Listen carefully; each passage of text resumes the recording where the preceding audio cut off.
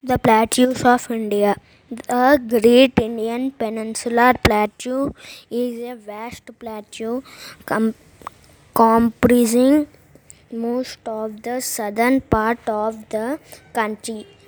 This triangular shaped plateau region extends from the south of the Indo-Gangetic Plains to Kanyakumari.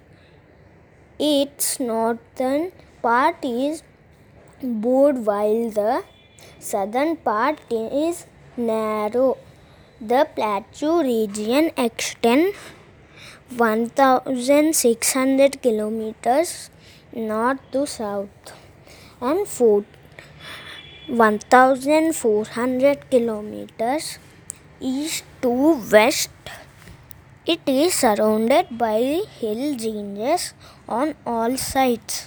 To the northwest of the plateau are the Aravalli Ranges, and to its northeast are the Rajmahal Hills. On the east and west boundaries are the eastern and western Ghats, which meet at the Nilgiris, the Vindhya and the Satpura ranges are in the central part of India.